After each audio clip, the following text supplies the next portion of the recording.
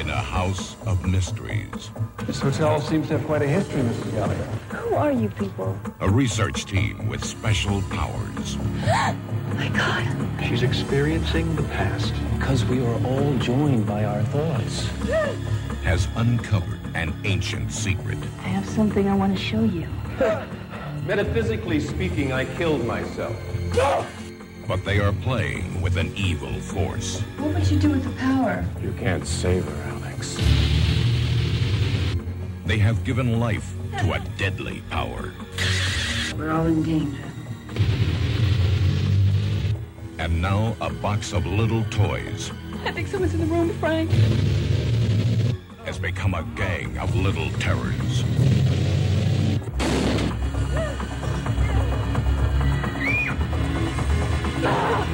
Pinhead, Blade,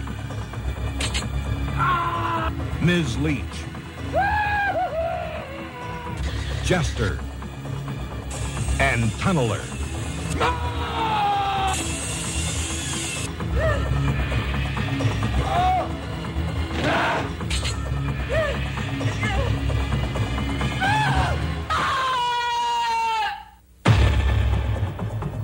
Irene Miracle, Paul Lamatt, Barbara Crampton, and William Hickey as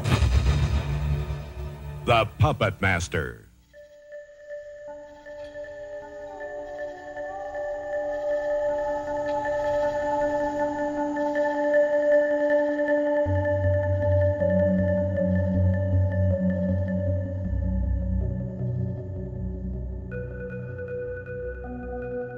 Hey Namers, today we will continue on our hunt for the Swiss Army slasher. Ooh, shit, I have something. Oneida Eviscerator? The Wusthof Murderer. Something about a cleaver? I don't know. Butter Knife Butcher? Did we do that one? You did that one. Damn. No, I'm out. What about the Cheese Knife Chirurgien? It is French. Okay. A serial killer known for murdering his victims with tiny knives, who has plagued this country and possibly others since the late 70s. Today we will cover yet another speed run of murdered travelers, this time in 1989. 4 research colleagues met up at a closed-down California hotel and were in for a terrible surprise. I mean, isn't a terrible surprise the only reason you'd go to a closed-down hotel? I guess if you're broke, squatting in a closed hotel is a good deal. Today we will be covering a case that has come to be known as the Bodega Bay Bloodbath. I'm Karina. I'm Emily. And I'm Katie. And this is The Nameless Dead. In October of 1989, 4 accomplished researchers from across the country were summoned by an old colleague of theirs named Neil Gallagher to an inn off the California coast. I can't think of a single colleague I know well enough or like enough to fly across the country for to an abandoned inn. Sorry, current coworkers. The researchers, who referred to themselves as psychics, or as one would later put, magicians. I would like the record to know my eye roll. Yeah, fellow psychics would be just about the only type of colleague to respond to a summoning. The researchers included Alex Whitaker, a professor of anthropology at Yale University, Frank Forrester and Carissa Stamford, researchers studying real-time thought transfer at Pensive Research Incorporated, and Dana Hadley, who was touring as a psychic with a traveling carnival. How did she get roped into this? I don't know. Also, was she always a psychic, or did she start out as a researcher and now she has a side gig as like a psychic in a touring carnival? Can't resist the pull of the carnival. All right. Upon arrival, this group was greeted from the grand stairwell that swept into the hotel lobby by the owner of the hotel, Megan Gallagher, and Teresa Small, the hotel's last remaining employee. It was then that Megan informed them that her former husband had passed away before their arrival. Megan and Neil had married 2 years prior in 1987, after the sudden death of Megan's parents. Neil's research into a marionette maker. Okay, I was about to be like, more dolls, but then I remembered what we were doing. named Andre Toulon, who had committed suicide in the hotel in 1939, is what initially brought Neil to the Bodega Bay Inn. According to Megan, Neil had been incredibly supportive of her during her time of mourning, and the two fell in love. Once they were married, Neil took a great interest in running the hotel and insisted it be shut down for extensive renovations. Unfortunately, he died by suicide before the hotel was able to reopen. Neil's body, embalmed and neatly tucked into a large white coffin, was on display in one of the hotel's sitting rooms by the time the guests arrived. Neil had specifically requested to delay his burial until after their arrival. So he definitely invited them and then died by suicide with instructions to be left there for them? That's very odd. And I'm interested to know more about the circumstances surrounding Andre's suicide. Me too. His suicide seems like a bit performative to leave instructions for after for a bunch of people you've invited across the country. Right, and it's very rude to his wife to invite your colleagues over, die, and then just be like, no, you host. I assume that was in a suicide note, but I haven't seen any mention of a suicide note. So my question is, did Neil just walk in to Megan one day and be like, hey, should I die very, very soon? No reason. No reason. In the event of my untimely imminent death. Wow. Make sure you host all of these 4 people who are coming from across the country. Oh, okay. So are you saying that he died first and then had in the note requested that they come? No, he requested, after inviting them thinking that he is alive and well, that he not be buried until after their arrival. So he had a very tight timeline he was working with. This is just the first of a series of strange occurrences that would take place on this night at the Bodega Bay Inn. The 4 researchers, saddened. Hang on. Where's the carnival psychic? Okay, wow. The 3 researchers and 1 carnival psychic. I thought it was 4 plus 1. Never mind. Saddened by the sudden and unexpected news of the death of their friend, and I'm sure confused as to why they were all now gathered, ate dinner together in one of the ballrooms. Oh, imagine 4 people eating a sad dinner in an empty, incompletely renovated ballroom. That's the most depressing thing ever. Why wouldn't they just eat in one of their rooms? There had to be a smaller, less macabre room to eat in. Just so dusty. But the atmosphere. What did they eat, I wonder? Poached pheasant. Takeout. Yeah, Chinese specifically. Mm-hmm. It was a tense dinner as everyone worked through their feelings about their friend's sudden suicide, learning of his secret marriage, and the mystery of why they were now all gathered at a California hotel. He hadn't even told them he got married 2 years ago? Yeah, I didn't know that. Come on, Neil. They're a bunch of terrible psychics then. This is all a surprise.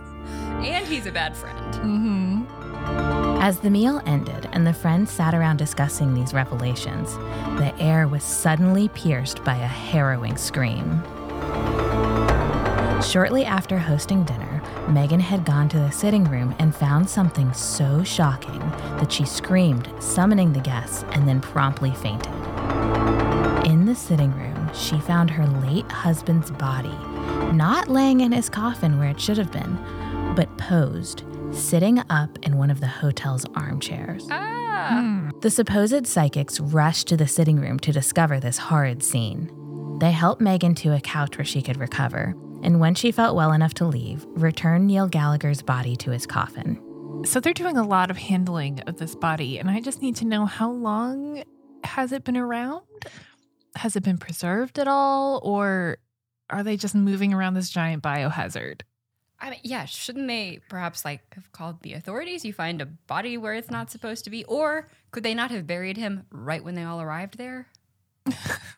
No, they had to eat dinner first. Right. Lonely, weird dinner. Well, I think that this is such a weird situation to be. They couldn't bury him, right? There had to be somebody to dig a grave, probably a plot. He has a coffin. Lock that coffin.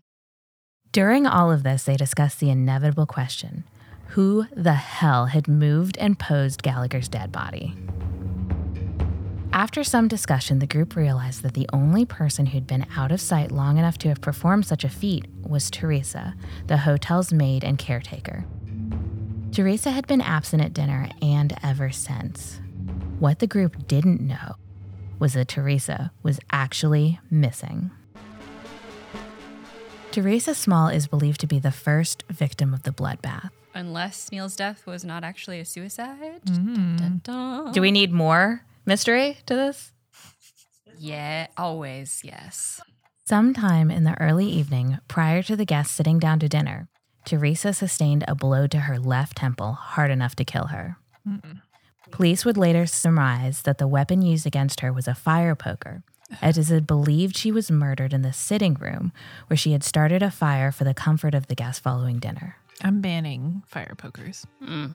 Teresa's body was later moved to a vestibule near the front doors of the hotel, and get this, her hair was restyled. Oh, to hide the wound, maybe? No, it was restyled up and away from her scalp and her temple where she'd been hit. Like to show off the wound. Now also we are 2 for 2 dead bodies moving after they're dead in this house. And I'm also curious about the timeline then of Teresa's death, because the murderer would have had to have time to A, kill her, B, move her, C, pull out a hairdryer, get the hairspray, the Aquanet. I guess these are all good questions. These are all questions I have too. I need a timeline. I can tell you what I know, which is they believe Teresa murdered, then dinner. Oh, okay. Thus far in the case. Wait, No. who served them dinner? No one. I guess no one. Maybe Buffet Megan. style. Takeout. We're sticking with that Yeah. story. This whole ballroom idea is just not playing with there Absolutely being not. only one housekeeper who was also missing at dinner. Something doesn't check out here.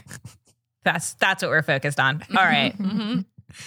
I weep for what's coming then. Oh no. More horrors were to follow once the guests retired to their separate rooms for the night. Oh, okay then. Never separate. The tragedy we have the most information on is Carissa Stamford and Frank Forrester. These two not only worked together at Penther Research Incorporated, they were also lovers, hence the reason they were sharing a room.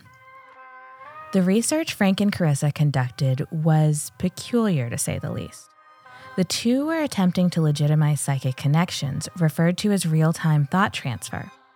A subject would lie in a separate observation room and attempt to convey her, it was always a female subject, darkest sexual fantasies to Carissa. Okay, I'm going to go ahead and make some assumptions about Frank and Carissa. And can they just not have weird sex like the rest of us and not involve test subjects? I want to know what kind of waiver you need to sign to participate in that study. It's probably all students and interns. This does not seem legit. They're just acting out their fantasies. Absolutely.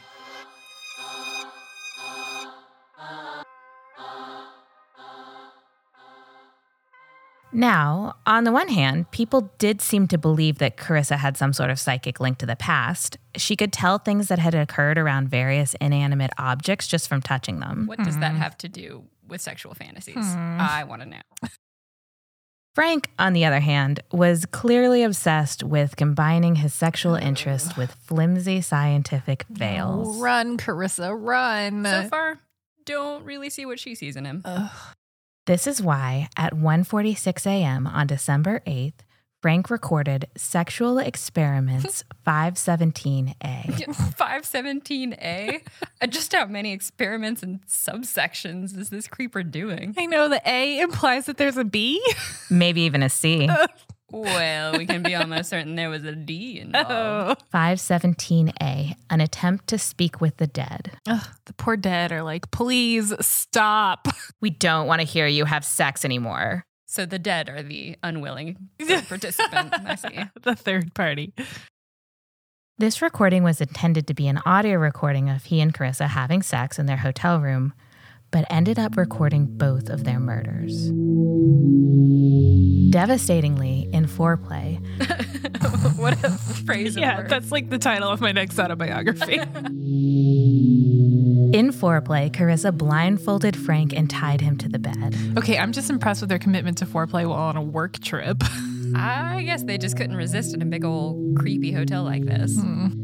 It wasn't long after their copulation began that Carissa somehow realized that someone was in the room with them. She began to look for them, Frank still tied up, mind you, and within a few seconds, her screams can be heard over the recording. Carissa was murdered with a large spiral groove drill bit drilled into her mouth. Oh, no. Okay, but also, this was in the 80s, right? Mm-hmm. I'm picturing 80s power tools, and maybe I'm just underestimating them. But I'm sure this wasn't like a sleek Ryobi with a battery pack. Like it was probably plugged into the wall and not stealthy. So like, how did they get a drop on Carissa? Some serious stealthy planning ahead was required here.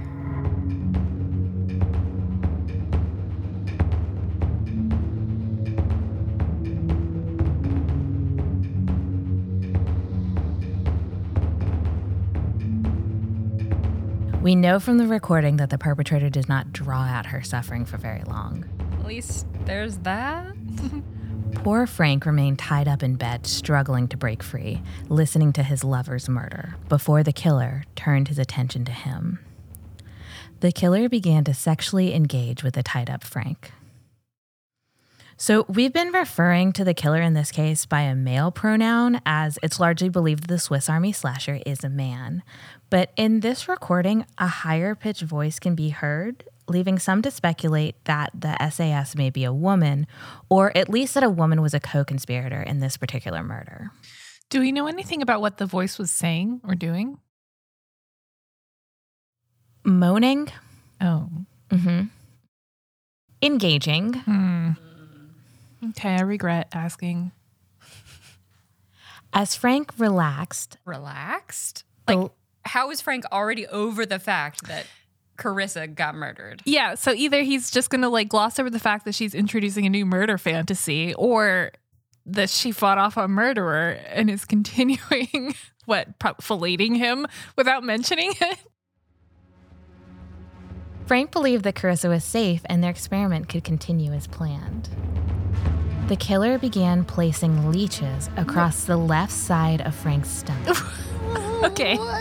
Now I'm picturing the killer with a giant fucking drill and a tank of leeches just like hiding behind a curtain, waiting for Frank and Carissa. And of course the tiny knife. Yes, can't forget the tiny knife. Maybe the leeches wielded the tiny knife. There we go. This continued all over his upper body, with the killer ripping off the leeches, leaving deep gashes, until Frank eventually bled out from a wound on his neck. Okay, so how far into this do we think Frank still thought this was fun, sexy time? Turns out they use leeches in the bedroom casually. Either immediately prior to or immediately after this, the killer also visited Dana Hadley's room. Now, Dana had lived an adventurous life up until this point and had some idea of how to take care of herself. So you can imagine when she entered her hotel room in the middle of the night and found a strange person waiting for her, she immediately began fighting back. As the killer chased her from her room to the elevator, where she tried to get away from him, she sustained a broken ankle, a small bite mark on her calf, and multiple blows to the face. Does a small bite mark imply a small mouth? Was it a small human bite mark or an animal? Do we know? More like a gouged out chunk of flesh with some indication that it may have come from teeth. Ugh. Gouged out chunk of flesh. It seems like he was chasing her and beating her in any way he could to slow her down. While she did make it to the elevator, she didn't make it to safety. Dana's throat was slit as she cowered in the corner of that elevator in fear for her life. And what was her throat slit with? A small knife.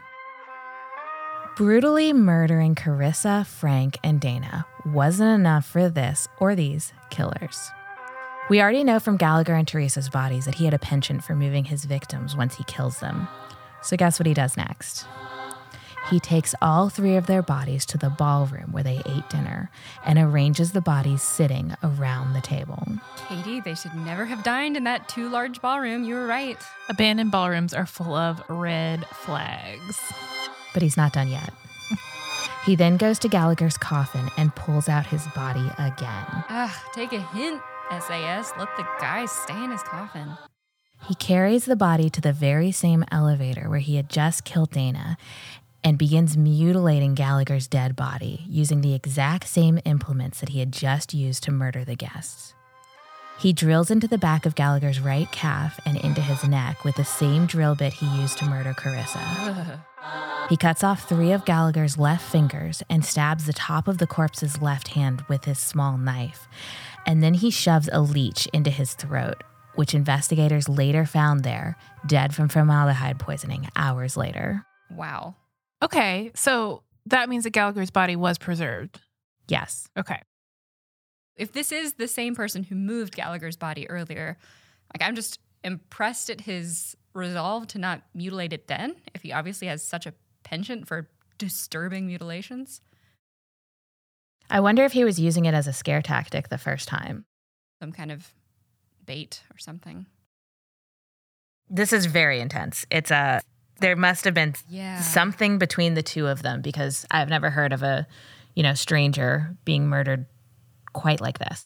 And I wonder what the significance is of cutting off 3 left fingers and the leeches. That's just so specific. Right. And this has me questioning all over again whether Gallagher really did die by suicide. Because it's starting to look a little too coincidental. Mm-hmm. You think he was murdered? Of the people staying in the Bodega Bay Inn on the night of December 7th, 1989, there were 2 survivors, Megan Gallagher and Alex Whitaker, who reportedly slept through most of the horrors that occurred that night. Purportedly. Mm-hmm. Alex did show some wounds, and there was some indication of a struggle in the dining ballroom and lobby, seemingly unattached to any of the aforementioned murders. Is he saying these happened in his sleep? Seemingly unattached? Cue my highly sus face. And how did they not hear screams? Well, you see, it's just another big old drafty hotel with unusually good soundproofing. But police released both Megan and Alex after only a short period of questioning. Come on. The 2 survivors should be your main suspects, police. Come on, why not question them longer, more thoroughly? Alex even flew back to Connecticut the next day. They didn't even make him stay in California? More than a day? We are plagued with shoddy police work in these cases we're reviewing. And that is the case of the Bodega Bay Bloodbath. Bloodbath indeed. It is appropriately named. So what do we think? Was it the Swiss Army slasher or another murderer? There was a tiny knife, but there was also a whole lot of other weird stuff. Yes. Although murder by another method is An MO of the Swiss Army Thank you. slasher, for sure.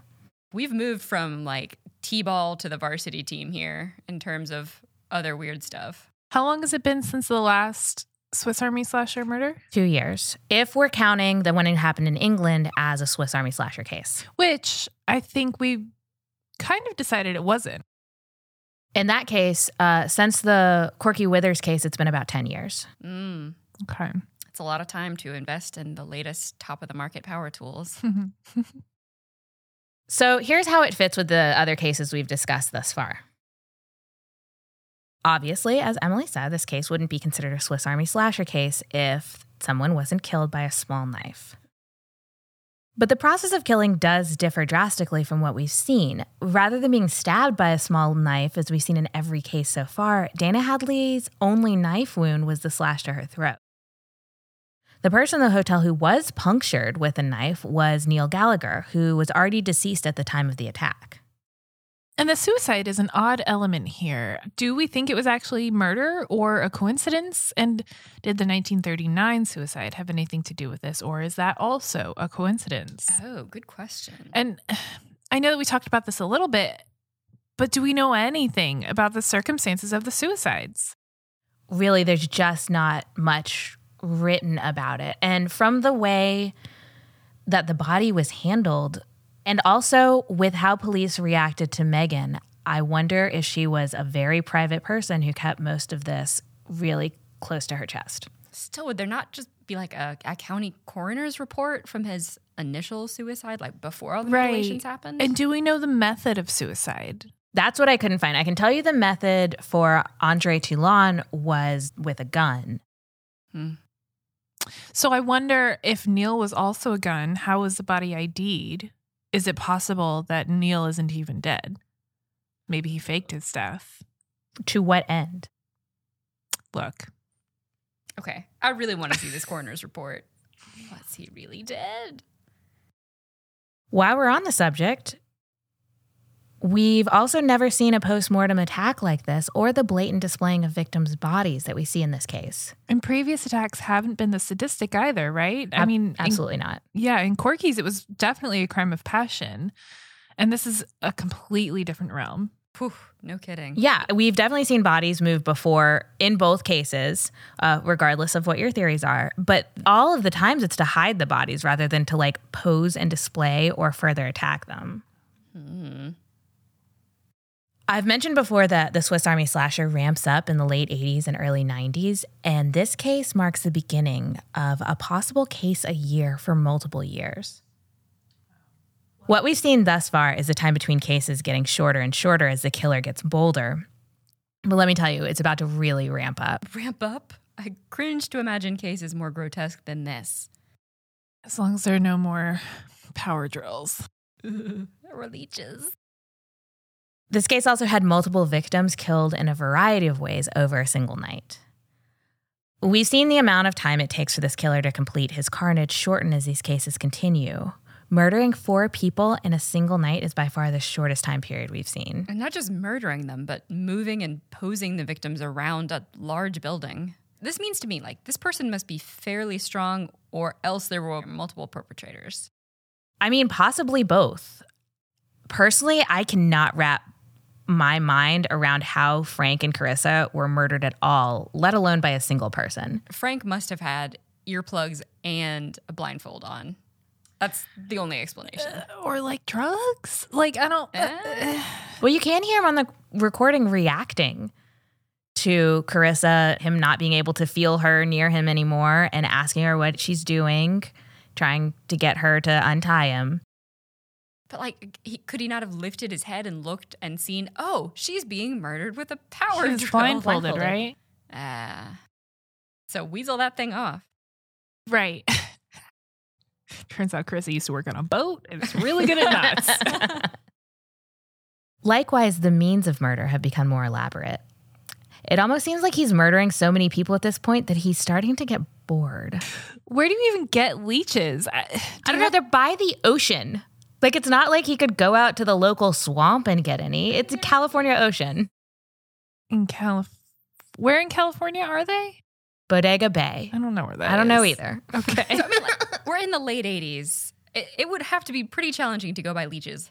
Apothecaries are several centuries out of date, and Amazon and the internet aren't there to like go buy whatever weird shit your heart fancies. Yeah. Where do you buy the leeches? We're very fixated on these leeches. Sorry, one more thought. How long does it take to kill somebody with a leech? Like, are they that efficient at blood sucking? No. That's why he was ripping them off. So he planned to kill him with a leech and he was like, fuck, this is taking too long. He ended up using 6 or 7 leeches, or maybe one leech 6 or 7 times. I mean, poor unless leech. that leech is like really fixated on a key artery or something, ripping it off. It's the neck. It was the neck that finally got him. I still need to see the science behind that. Mm-hmm. Again, where's the coroner's report? I want it on my desk. Monday morning, stat. Mm-hmm. So this is another thing. I've noticed this in the past few cases, and I think it's probably a pattern. The Swiss Army slasher always leaves one woman alive to bear witness to the police. There was Peggy Ann Snow, Judith Bauer, and now Megan Gallagher. Sometimes these survivors can be of great help to the investigation, like Judy, and sometimes not, like Megan. I'm not sure what the reasoning is or the deciding factor for the last girl when it comes to the Swiss Army slasher. There's always a number of other women who are killed and sometimes brutally tortured beforehand in these cases. Maybe the killer likes that element of danger for themselves, the possibility of a survivor linking clues back to them. Well, it's interesting that it's a woman every time. Does that mean that the killer doesn't view women as a threat or maybe respects them more? Right, like what flavor of misogyny are we dealing with here? Right. Mm-hmm. Okay, so it wouldn't be a Swiss Army slasher case without some connection to dolls, right? Mm-hmm. I'll admit that this one's tenuous. Remember how I said that Neil Gallagher came to the Bodega Bay Inn researching a man named Audrey Toulon, who had committed suicide at the hotel in 1939? Mm-hmm. Well, Toulon was a marionette maker. He wrote in his journal, which Gallagher was researching, that he considered the dolls he made to be his children. Ooh.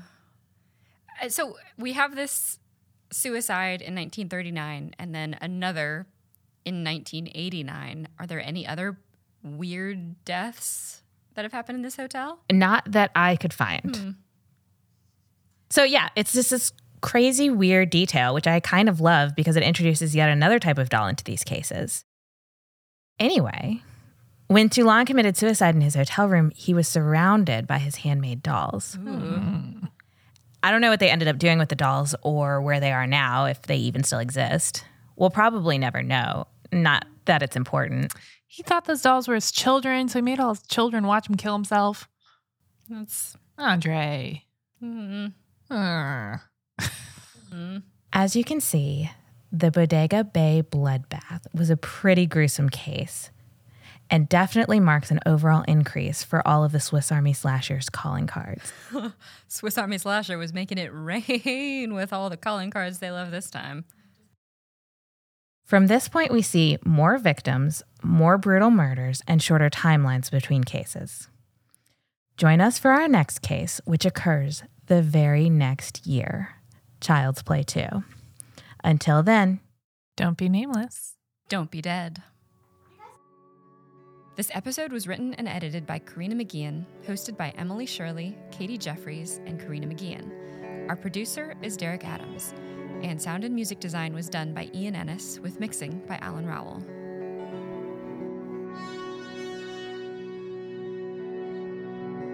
Okay, I really want to see this coroner's report.